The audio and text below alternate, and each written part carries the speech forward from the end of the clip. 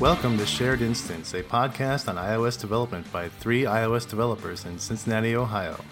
I'm Sam Corder. I'm Alex Argo. And I'm Alex Robinson. This is episode 68. Yeah.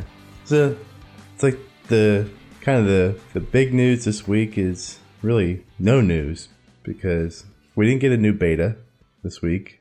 Or last week. Yeah.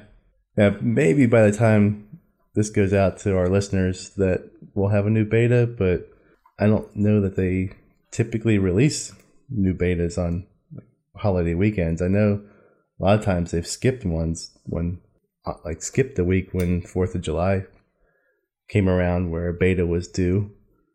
Yeah.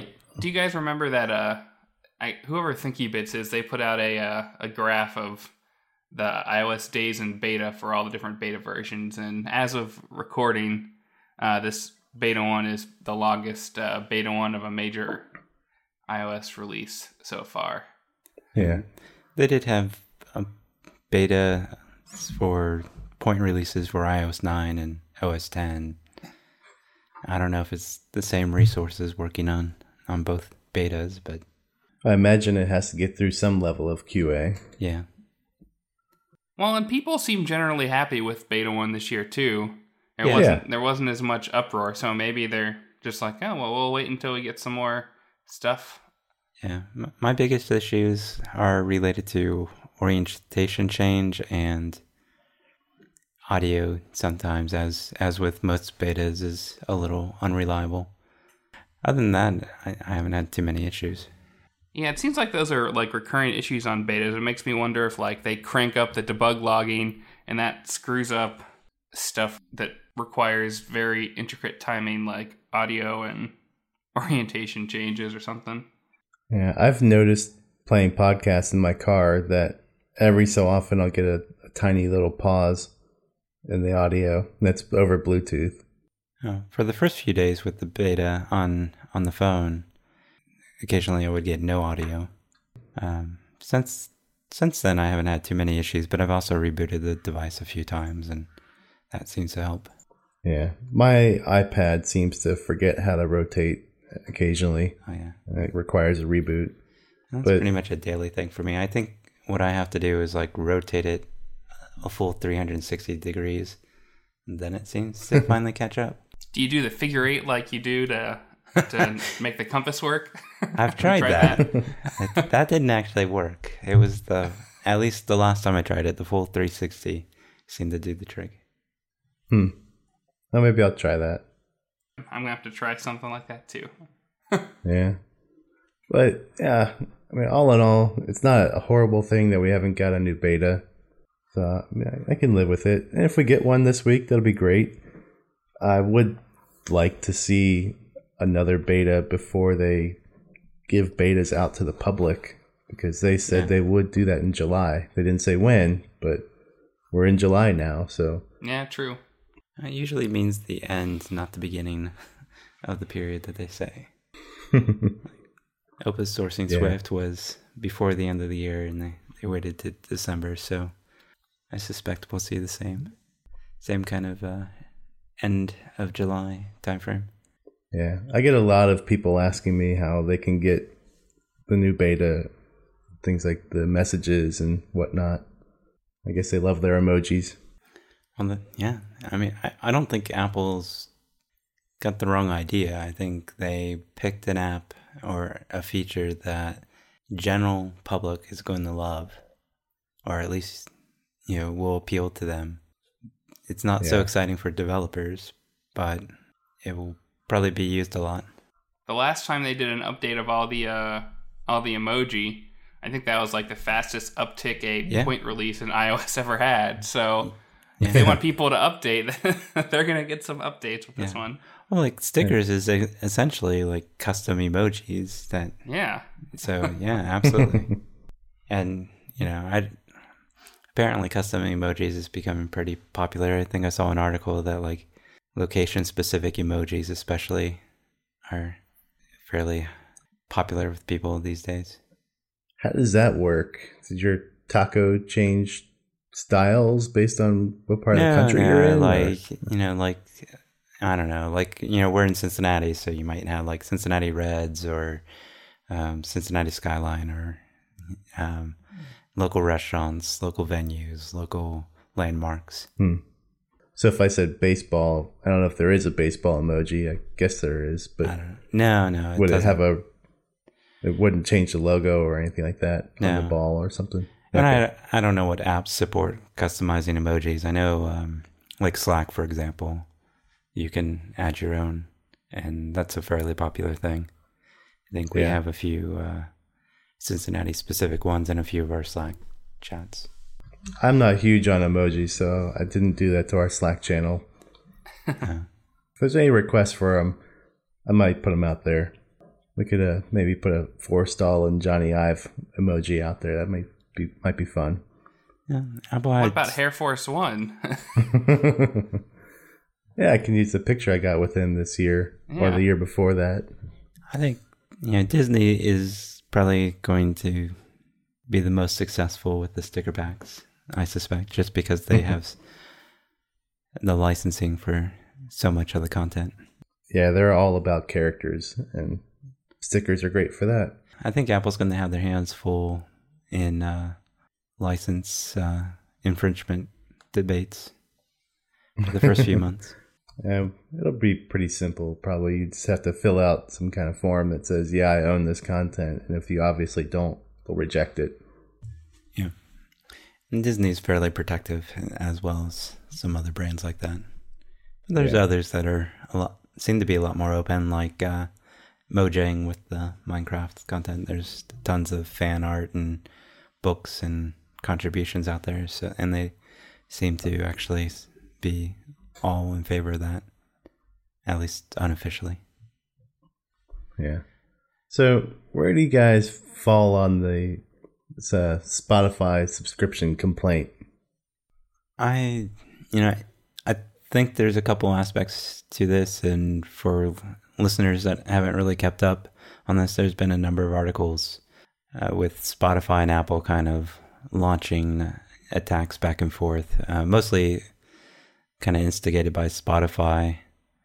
I guess they had a rejection when they tried to force a login or encourage people to go out to their website to subscribe rather than doing it inside of the App Store or through an in-app purchase. Yeah, that sounds right. And really, I think their big beef is that they're tired of Apple taking their cut when Apple isn't providing them much, at least for the subscription revenue itself.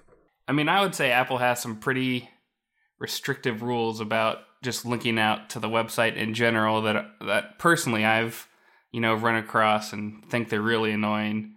But I mean, it's business, so they want their cut. So if you want to play in the iOS playground, you got to go by their rules. It kind of sucks, but I mean, they already kind of account for it. If you get a subscription in Spotify's app, you pay a premium because they pass it along to you. I mean, that's always an option you can do, is pass along the extra cost to the customer.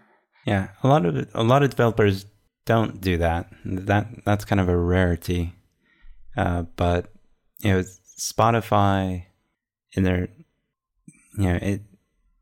from them directly said that Apple Music has actually helped their business more than hurt it. So they've actually increased sales significantly since Apple Music was launched. And that seems to continue, but they're also losing money every year. I think they're losing less money than they used to, but the licensing fees for the content is significant. So, from their perspective, paying 30% to Apple for every in-app purchase every month is to some degree ridiculous, because, Apple's not really doing much after that initial download and purchase.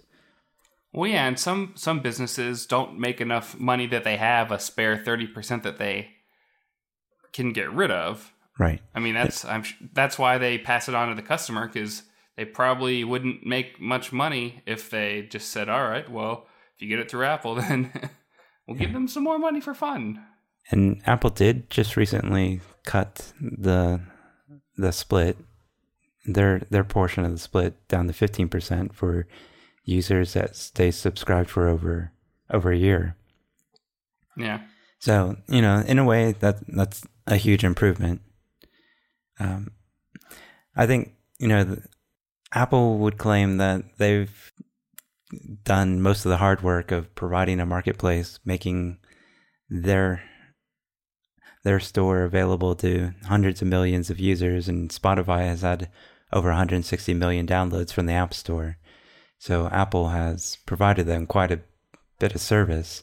So it's only fair that they're treated like every other developer and expected to share the same amount. If you were to sell product in, say, Walmart, for example, they'd want to make some money too every time they sold a product. But Walmart also wouldn't let you put up a sign right next to your product to say, "Hey, you don't want to pay this much? Come to our website and buy direct."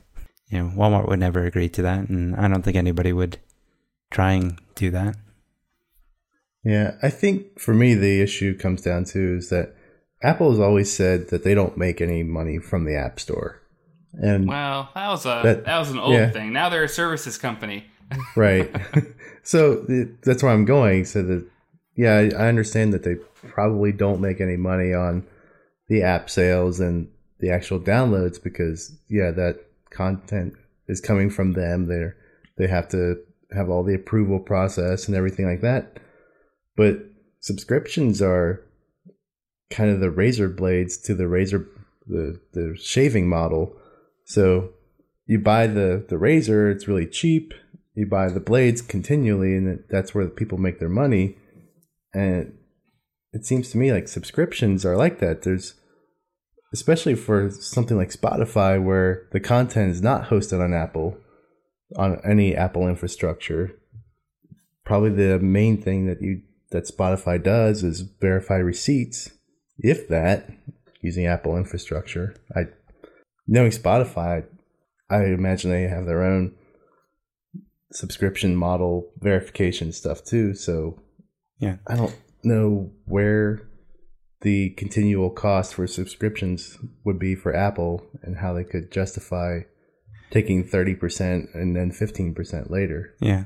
Well, I think to some degree that's why they dropped it to 15%. But at the same time, I think I agree with you that there are certain things that it doesn't seem justifiable, especially for like a monthly subscription, especially when Apple doesn't let you provide alternatives in the app to do it elsewhere. So you can't even provide a link back to the website if you allow purchases on your website.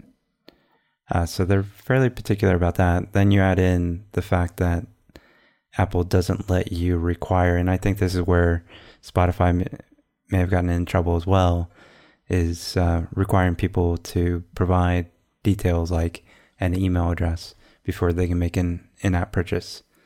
So you will get rejected if Apple catches you doing that. Yeah, I think what they were doing was trying to email out of band saying, hey, come to our website and buy a subscription rather than doing it within the app. Yeah.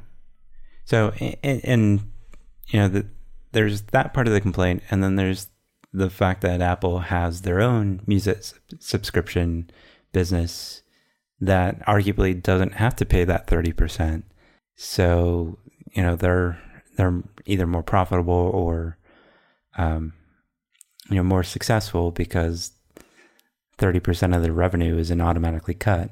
So, and this isn't just Apple, it's Google, and then Amazon's getting ready to launch a very similar service if they haven't already.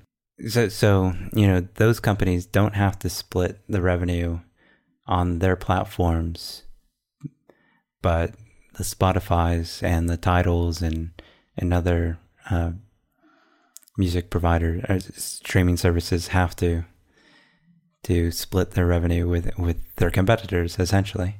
But if Jay-Z, who owns Tidal, wanted to go make his own smartphone and sell it through his app store, he could do the same thing. Absolutely, yeah.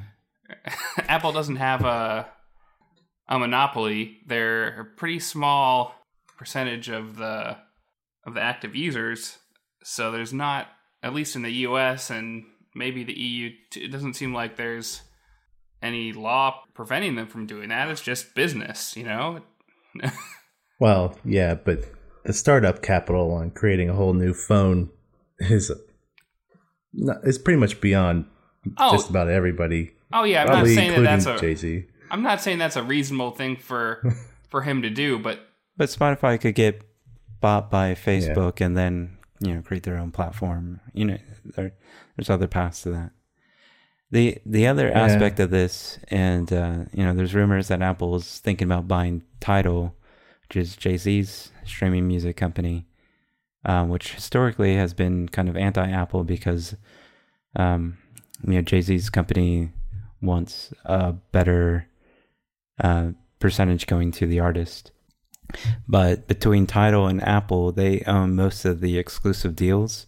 So if Apple buys Tidal, Apple will have almost all the exclusive releases, and Spotify can't really compete with that either. I really hope that Apple tries to steer clear of doing things that are going to get them in some kind of antitrust crosshairs, because last thing we need is Apple going through a long, drawn-out antitrust battle like Microsoft did in the 90s. Well, you got to have a monopoly, though. They don't. It's already getting spun up. You know, apparently Elizabeth Warren's, you know, launching some shots at Apple and Google for not having an equal playing ground for their competitors like Spotify. And I think that's part of what's given Spotify this courage to be a little bit more aggressive in their attacks. But it is kind of this weird thing. Like, without Apple, Spotify pretty much wouldn't exist. I mean, yeah, you could get it through the browser on your desktop, but, you know, where you want streaming music, in my opinion anyway, is on that mobile device that you carry with you everywhere. Alex, there is another phone platform, despite what we may believe. Well, you know, and I'm just like grouping them in together. Like, whether it's Android, I'm sure Spotify has similar complaints with Android and Google Play. Well, Google lets you, I mean, they let them do whatever they want. You can... No, that's not necessarily. I mean, they have very similar policies. It just tends to be more of a reactive enforcement instead of a proactive enforcement. And it may not get enforced as consistently. Not that Apple's that consistent either. I don't think Google has any of the rules about, like, not being able to link out to your site or require... I know they have some rules around in-app purchase. You know, this has come up before. I'm not that. We'd have to have somebody more informed on the Android side, but my understanding is there are similar rules for Google. They're not as strictly enforced, but they've been adding more and more rules in that space in the recent months or years. So, you know, I don't think they're that different on Android. So, anyway, so, you know, it's already becoming a political debate, whether it goes beyond just people launching attacks. We'll see. But, you know, it seems like there's more important things for, you know, our politicians to be worried about than who's making more money on the backs of artists. Well, I think when you put it that way. it's a lot of it's the current political climate too. It's nice and easy to take pot shots at the establishment. Well, I think, you know, just to kind of bring this back to everybody else, more than just like the music aspect of it, but I mean, we all kind of live under the same in-app purchase guidelines that's one area that easily causes a red flag that, you know, if anytime you do anything with in-app purchases, you're going to get scrutinized more than most other apps, because it's an area that Apple tends to look at very closely. And if they do change the rules, if they do open it up where you can sell subscriptions outside of the App Store through the app, I I know a lot of people who would be really happy about that. But it would be nice if they maybe just said, okay, you can sell subscriptions through using Apple Pay, and that's the only kind of cut we're going to take. That would be pretty nice, as long as all of the content is hosted off of Apple or away from Apple devices, Apple servers and infrastructure. Well, that's definitely, like, a transaction fee is definitely a much more fair cut on something like that, where at that point they're not providing bandwidth, storage, or any other types of services. Just charge on the transaction as opposed to this 3070 or 1585 cut. Yeah, it's less mafia-like. All right. I don't think we're going to see a huge change in this anytime soon. I think we'll see them slowly kind of pull back, make it a little bit more fair, like they've done recently, changing the split. But I don't think Spotify is going to win this battle anytime soon. And I'm kind of on the fence whether or not they deserve it any more than anybody else. They could maybe win it behind closed doors. And then we'll find out later. There's definitely people who suspect that the big media companies are already getting a different split anyway. Yeah. Although Amazon's not, they're still not in there. Well, Amazon has their expectations, or at least, Jeff Bezos said that they're happy to build for Apple platforms if they're pre-installed and they get a much more fair split. Pre-installed is kind of pushing it. Yeah. Well, yeah. I wouldn't want my app pre-installed, because then I'm kind of locked down to OS updates. Well, you used to have YouTube pre-installed on all devices, on iOS devices, and later on Apple TVs. So I think Google Maps, all the Google stuff. Yeah. So it's not unprecedented, but Apple has definitely been moving the opposite direction. Yeah, that's one of their differentiating points, is we don't have all this junk installed. True that. As opposed to an Android phone. It has all those things you can't delete. All right, so Fastlane. So gets plugins. Yeah, so they now have a plugin model. So you could always write additional actions for Fastlane, but now I guess you've got a much easier way to create a plugin if you want to add some sort of service tie-in, like you want to post a message to, I don't know, let's say Snapchat, instead of something like Slack or something they already have built in. You don't have to wait for them to add it. You can just write a plugin. They've got a nice little command line utility that'll get you started and go from there.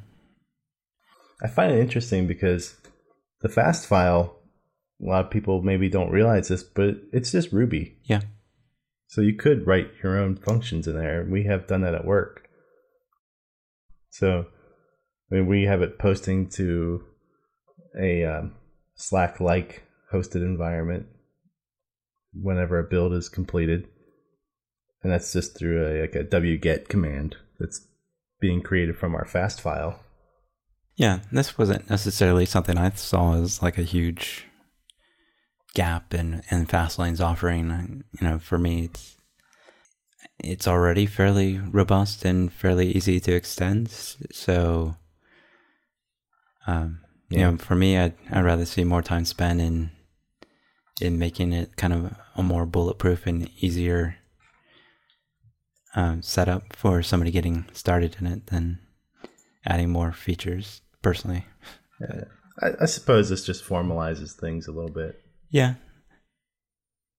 And I personally don't know what the difference between a plugin and creating a custom action is. You could do that before. At least that's my understanding. So, but maybe it is just a more formal specification for that. Yeah. We had a Fastlane episode queued up for a while, and then we kind of dropped that. Maybe we need to revisit that in the future.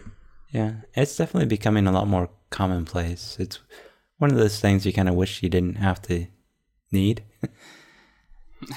It'd be nice if the platform had a more robust build system. And there were some improvements this year, but we can get into that in a later episode. Yeah. So next topic, iCloud core data support deprecated. Yeah, Hopefully no one was using that anyways. Yeah, we knew it was pretty much deprecated anyway, right? yeah. Apple's definitely been pushing people towards the iCloud Drive and CloudKit approach, and then CloudKit is a much more easily implemented and easily understood solution. And I haven't heard really any complaints about CloudKit, but iCloud core data support has always been a very difficult thing to implement and support.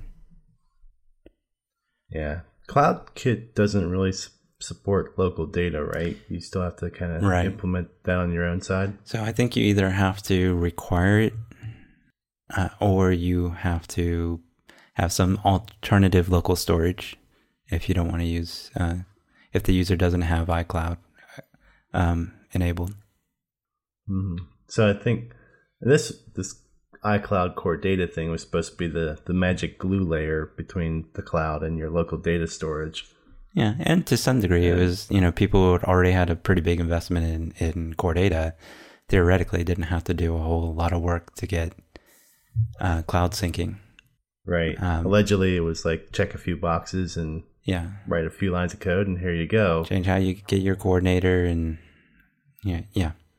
but instead it was here's all your headaches and your crash reports and support requests, and there were definitely improvements, incremental improvements every year. But I think most people had given up on it by that point, and reading some of the articles, I think people still kind of struggled with it even after the improvements were there. Yeah, I mean, I've more or less even just given up on core data. But it is kind of the sledgehammer of data storage tools. It's extremely powerful. But if all you need is something simple, there's a lot of alternatives that are easier.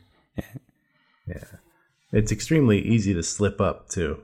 That was the catch. Yeah, I mean that's the trouble we had with anytime we had somebody who was fairly novice join the team, or a junior developer, and even through the Cocoa Heads groups, that was always like a point of frustration and common mistakes, is figuring out the right way of using core data. And there were a lot of common themes of mistakes people would make.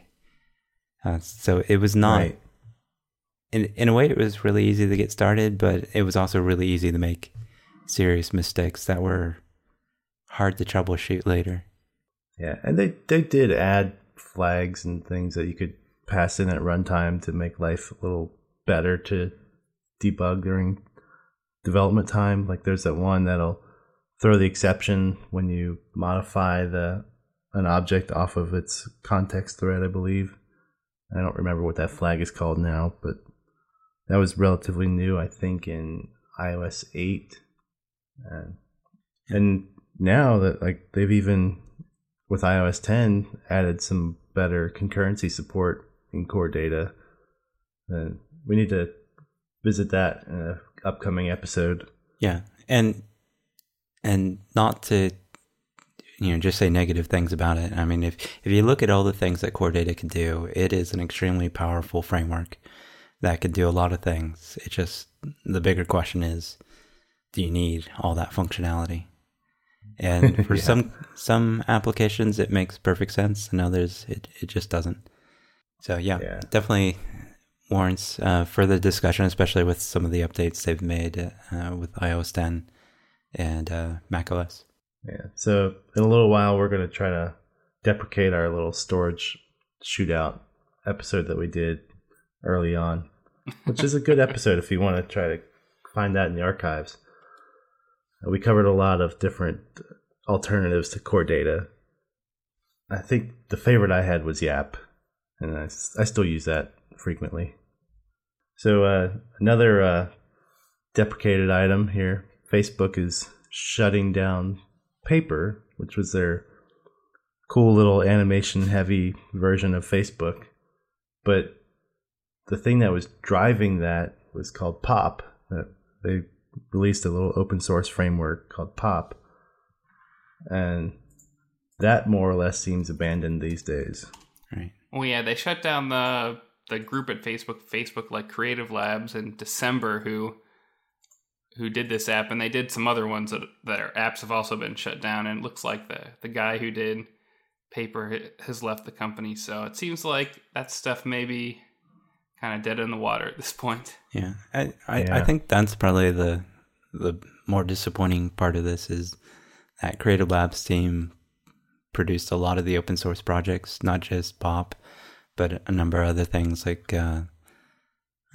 Origami and several other open source contributions. So, and this was a team that was essentially given free reign to be creative and invent new things, new ways of doing things.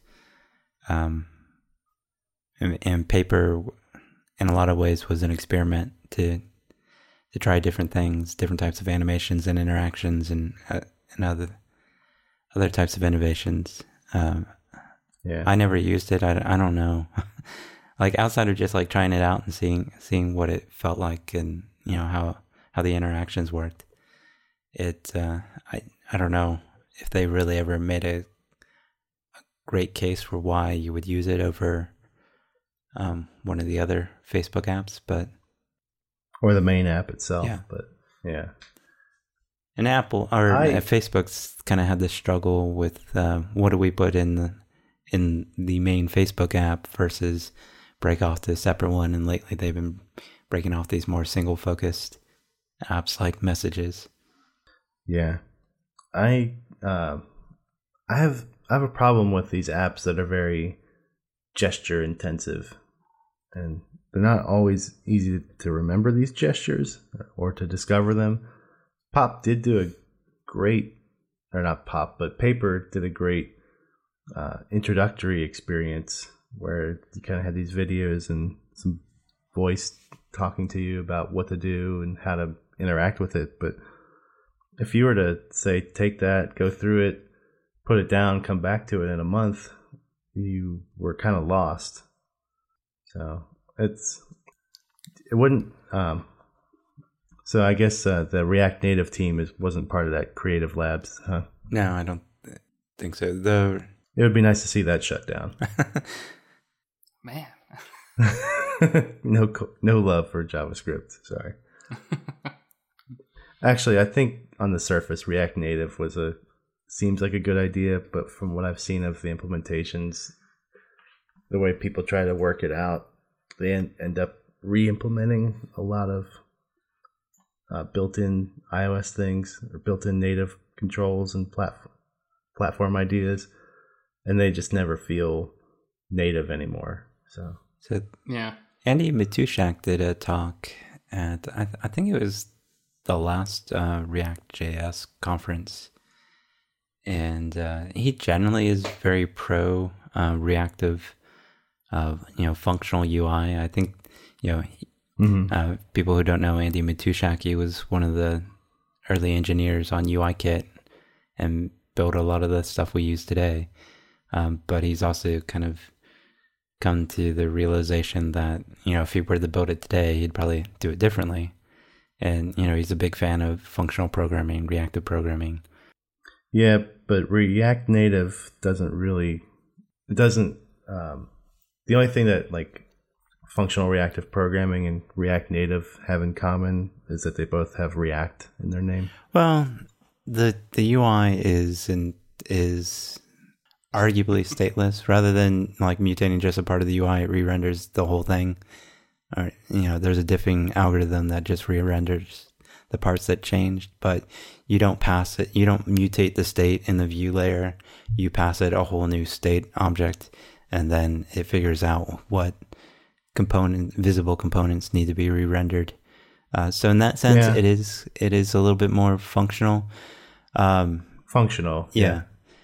But his talk was more around when you start trying to implement gesture handlers, things get really tricky. if you just look at like the Maps UI alone, you've got to use fuzzy logic to figure out, is it a tap, a zoom, a pan? It's just, it's not that simple. And he was kind of saying you have your work cut out for you when you try and implement this, because, Apple didn't necessarily have an easy time with it either. Mm-hmm. So, well, and we looked at ReSwift several months ago and interviewed Carl Bowden on that, and one of the catches to that, or the gotchas they say, is that implementing animations in those types of frameworks, those Redux style frameworks, is not easy. So yeah, I can see how that would be hard. Yeah. So it's a complicated problem, and it's far from being complete, on the React.js side or React Native side. And I don't know, maybe React.js doesn't have to worry about the touch interactions as much because it's more of a web-based solution. But React Native definitely, that's something they have to solve if they haven't yet. And you mentioned the pop animator coming from the paper, and that's one of those things that seemed really cool at the time, and later Apple added the Spring animation timing, and now with iOS 10 they added the property animator. So there's very little in pop now that you can't do with what's built in. So I could see that starting to diminish in use, as well as some of the other open source projects that came out of that. Async Display Kit probably still has a place, but now that table views and collection views will do kind of pre-render off screen, I don't know if it's as useful as it was. Yeah, Async Display Kit was all the rage for a while, and it's still being actively maintained. Yeah. I just don't know. I know you had to have all these different parallel classes to, you had your own, parallel async label and different buttons and all these other things. And I think that seemed a little odd to me to try to work through. I mean, it's one of those frameworks that someone created because they wanted to make things better, and they would love it to get Sherlock. So yeah, I'd like to think that because of Paper and Pop and some of these other things that team created, UIKit is better now. The transition coordinator, the interactive transitions, the property animator, all these things that Apple has added. I'd like to think in large part it's because of groups like this that kind of pushed the envelope and showed, this is possible even if you aren't building the UIKit framework yourself. Yeah. Functionally, UIKit's probably better.